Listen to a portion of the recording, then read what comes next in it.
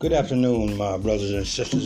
This is Reverend Smith coming to you once again, July 6, 2020, from my podcast, Gospel Talk. And I pray that all is well with you this afternoon, and I pray that everyone is feeling good about being alive and well. As we begin to go into this episode, let us first pray. Father, trusting in the merits and saving grace of your Son, our Savior and Redeemer, Jesus Christ, we come before you to ask grace and love and mercy during the hours of this day. Should temptations come upon us, we ask for strength to resist them successfully. Should evil attack us, may your grace strengthen us to fight a bold fight for the right. May we hold ourselves as valiant soldiers of the cross, thoroughly furnished to all good works. May our ears be open to the cry of the weak and suffering, and our hearts be ready to respond to every appeal from one of your suffering ones. And may we be enabled to minister to others in your name as thy servants. Let the close of this day find us in the path of duty, and grant that in rendering love and service to others, we may realize a blessing as having rendered the service to thee. View with compassion our many weaknesses and faults, and touch us with a consecrated power, that we may be able to stand in the evil day, and to render worthy and acceptable service as faithful servants of Jesus Christ, in whose name we ask all things and all these blessings. In Jesus' name, amen. Now, as we go into our episode today, we had briefly mentioned about spiritual preparation for this journey. A lot of people think that they can just approach God any kind of way. But in order to make it on this journey, you have to be spiritually prepared. And there were 4 things I mentioned in one episode, and I'll go back over them briefly today to let you know that we all must be spiritually prepared in order to make it along this journey following Jesus Christ. To get the most out of this journey, you must be spiritually prepared. The basic preparation is knowing Jesus Christ as Lord and Savior, so He can be our spiritual guide on this journey. If you have never received Him, or if you are not sure, there are 4 things you must understand. Number 1, you must understand God loves you and wants you to have eternal life. For the Bible says, "For God so loved the world that He gave His only begotten Son, that whoever believeth in Him should not perish, but have everlasting life." That's John 3:16. The Bible also says, "But God commended His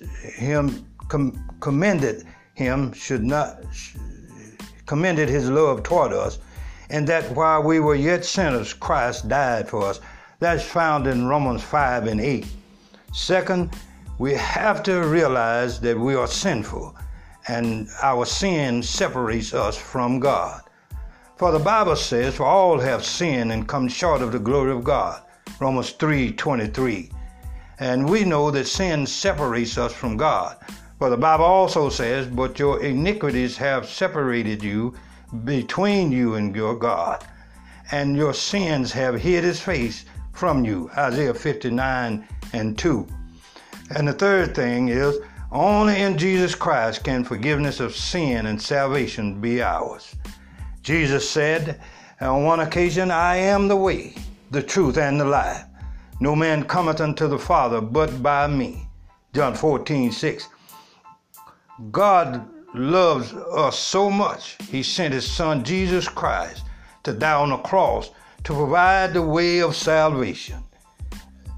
Right now you may be thinking, "I already believe these things." Well, the Bible teaches it is not a matter of just believing, for the devils also believe and tremble. James 19:2 and 19. Simply believing, my brothers and sisters, that Adolf Hitler lived and died doesn't make you a Nazi, and believing Jesus Christ lived and died doesn't make you a Christian. You must act upon what you believe. And number 4, it lets us know that we must receive Jesus Christ as Savior and Lord. It is not enough to agree that Jesus Christ is the Son of God and He died on the cross for our sins. You must receive Him as your personal Savior. The Bible says, as many as received Him, to them gave He power to become the sons of God. John 1:12. You receive Him through prayer by simply inviting Him into your heart and life as Savior and Lord. Jesus said on one occasion, "Behold, I stand at the door and knock. If any man hear my voice and open the door, I will come in." Revelation 3:20. Right now, Jesus is waiting at the door of your heart for you to invite Him in. If there is the slightest tugging at your heart, that is the Holy Spirit drawing you to Christ. For the Bible says, "Today, if you will hear His voice, harden not your heart." Hebrews 3:15. Every time you sense God drawing you to Himself and you resist, you harden your heart a little more. Because of this, the day may come when you cannot even sense God speaking to you because your heart is so hard. You cannot get right with God too soon because you do not know how soon may be too late. So today, if you hear God's voice, do not harden your hearts.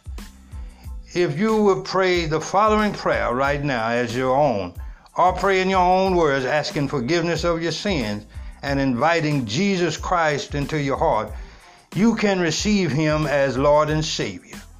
The words you say are not as important as the attitude of your heart is. But here is an example of what you can pray, but you can pray in your own words, my brothers and sisters. And here's the example. I know I have sinned. Tell God. And right now I ask you to forgive me of all my sins. I open the door of my heart and receive you as my Lord and Savior. Take control of my life and help me become the person you want me to be. Thank you for dying on the cross so I could be forgiven. Amen. Now, share your decision with others that they too may come to realize that they are sinful and in need of a Savior. And as we continue on in this episode, we want to get into, first of all, the journey into living God's way. And what it says is, there's a question said, what God calls us to be. And you can read and study this in the book of Romans, which we'll be talking from for some time. The book of Romans is rich in practical truths that tell us how to live God's way.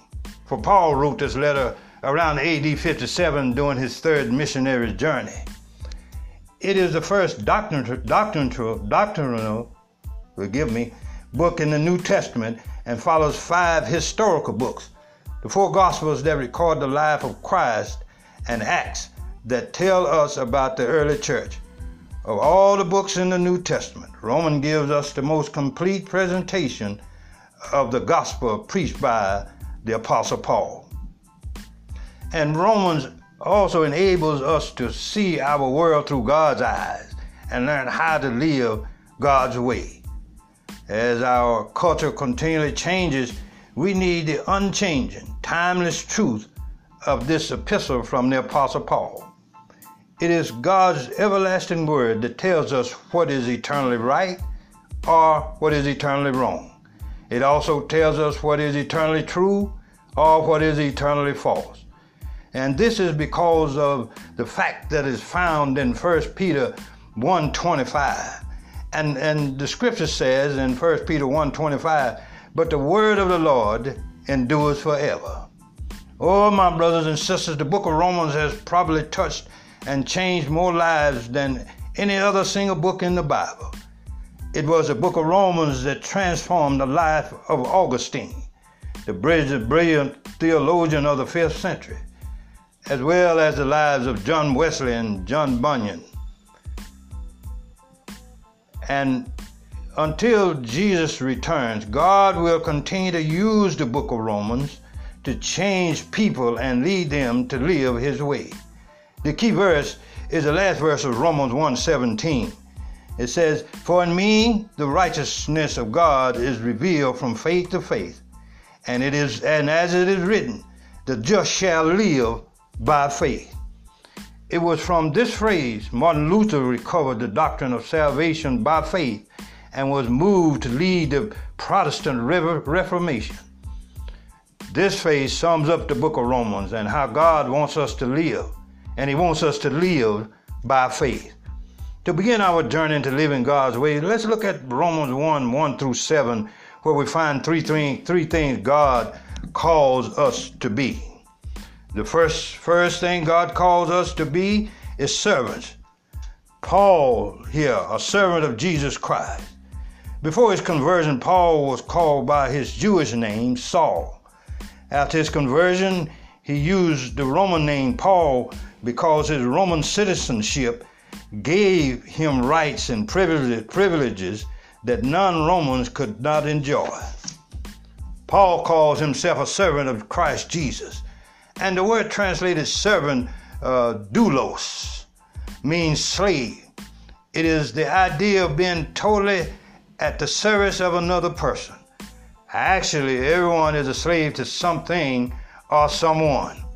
Some are slaves to money, some to a career, some to a business, some even to a relationship, some to drugs, some to even sex, and then thereon. However, God wants us to be slaves to Christ. And the question arose, why? Well, it's because in John 8:32, what does Jesus say happens when you accept him as Lord and Savior? And my brothers and sisters, I'm so glad you asked. And what was said was, "And you shall know the truth, and the truth shall make you free." Not set you free, it shall make you free. From what does Jesus set us free from? Jesus says himself, "Everyone who sins is a slave to sin." John 8:34. If you're not a slave to Jesus, you are a slave to sin. And the sin is whatever keeps you from living God's way. Paul also writes he was called to be an apostle. And that word apostle means one sent forth with a message. God called Paul to make a difference in this world. And God calls you and me to make a difference also. The Bible tells us we are God's workmanship, created in Christ Jesus for what purpose? Ephesians 2:10. For good works, which God has prepared beforehand that we should walk in them. You may not be called to be a pastor or missionary based on your personality, gifts, talents, and unique experiences. You are called to do something for God in this world. Paul goes on here and also writes he was set apart. And that word translated set apart or separated, the Greek is aphorizo, means to mark off with a boundary. It especially means separation from the sins of the world.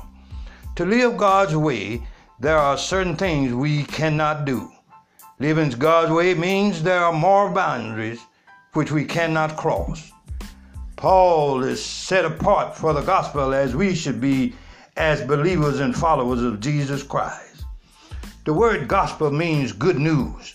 The good news is God will forgive our sins, free us from guilt, give us a divine purpose for our lives, and a home in heaven. Is that not good news or what?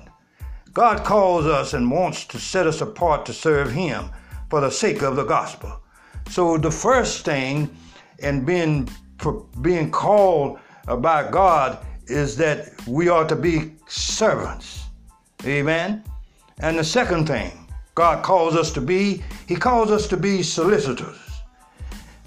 Paul elaborates on the gospel of God by writing, the gospel he promised beforehand through his prophets in the Holy Scriptures.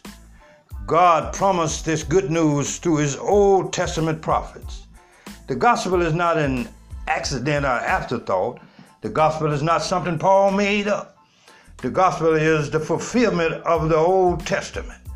Prophecies such as what prophecies found in Ezekiel 36 and 26. And what is found in Ezekiel 36 and 26, it reads, I will give you a new heart and put a new spirit within you. I will take the heart of stone out of your flesh and give you a heart of flesh. Amen. Paul tells us Jesus fulfilled prophecies about the Messiah before, though he was God's son. Excuse me. He was also human and a descendant of David.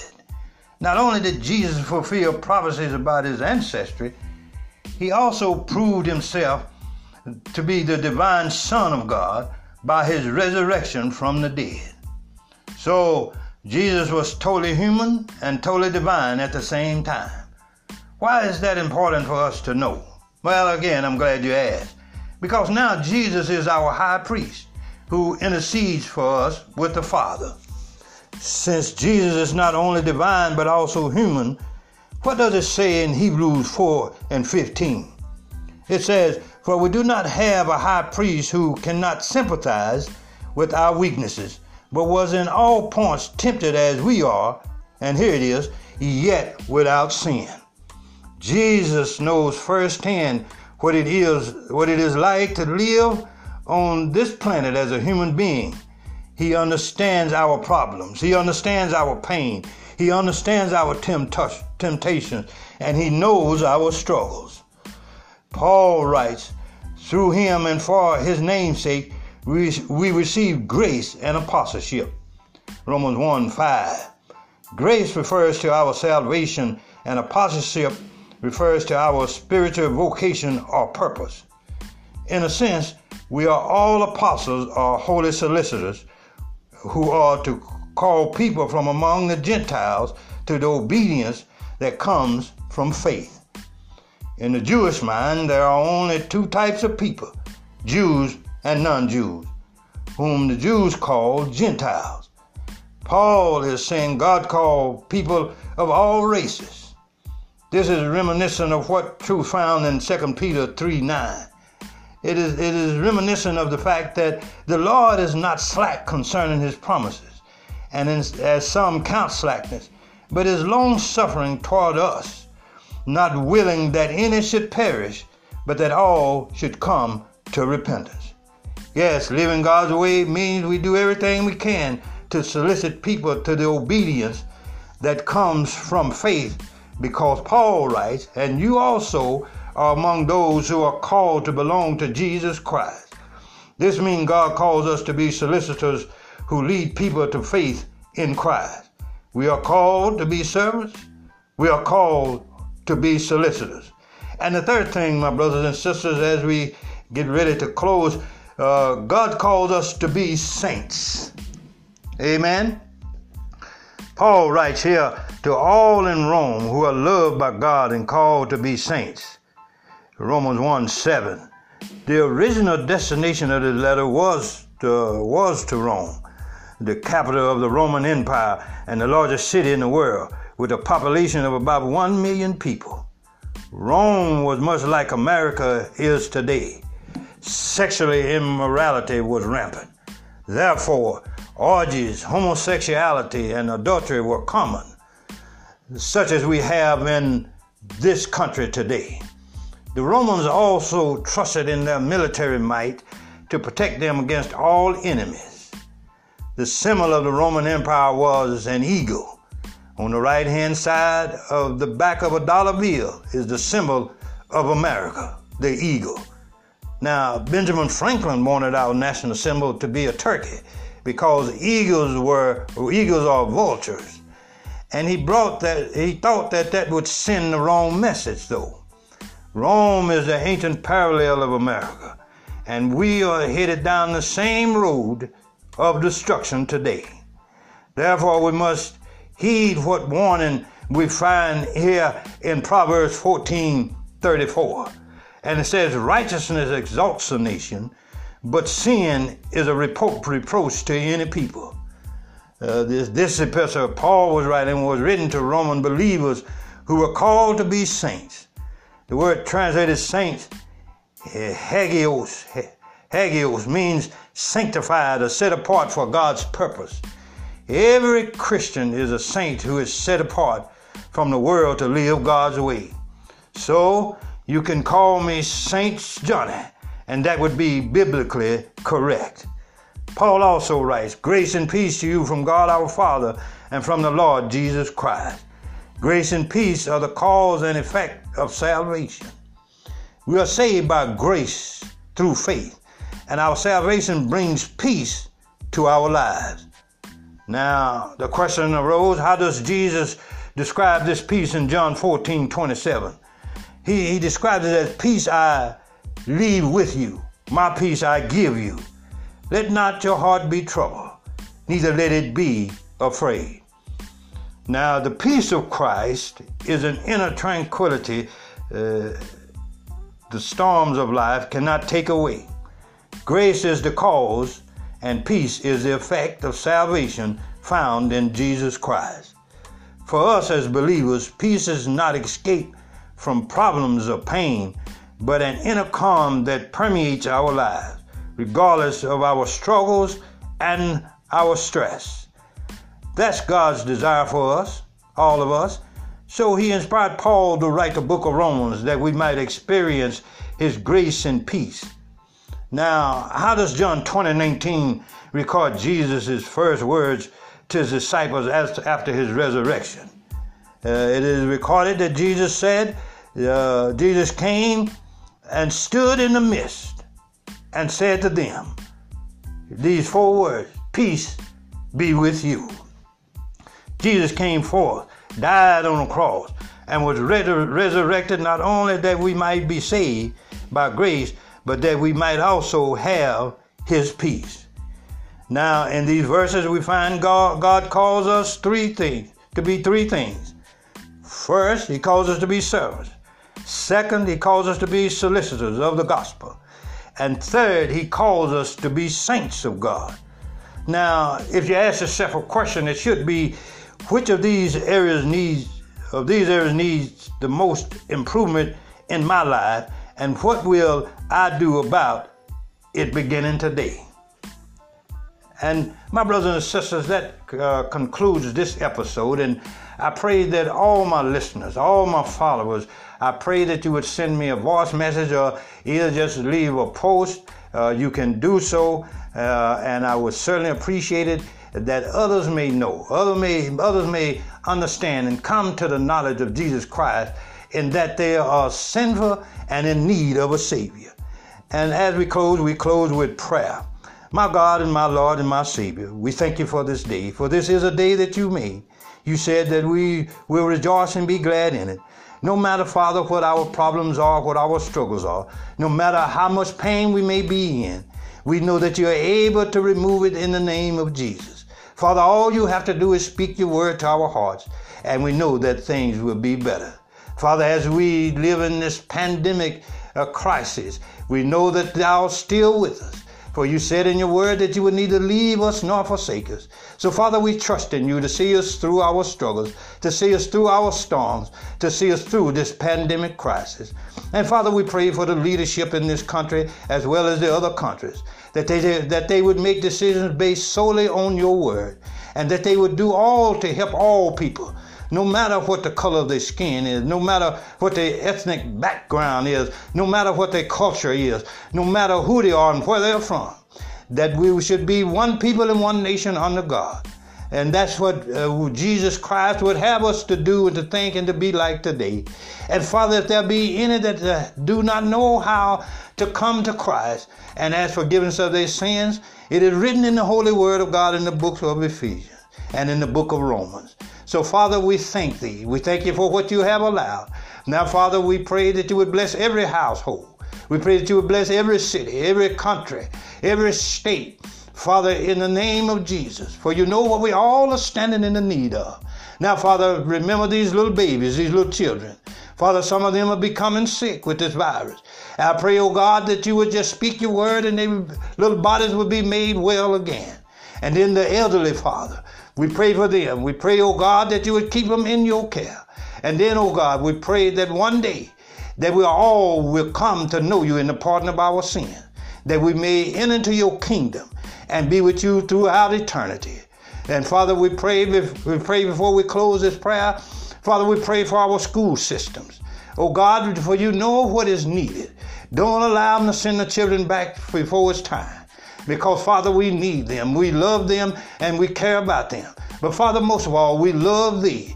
And we love your only begotten Son, Jesus the Christ. For he did die. And yes, he did die. He died on a cross for my sins and the sin of the world. For, Father, it is in Jesus' name that I do pray.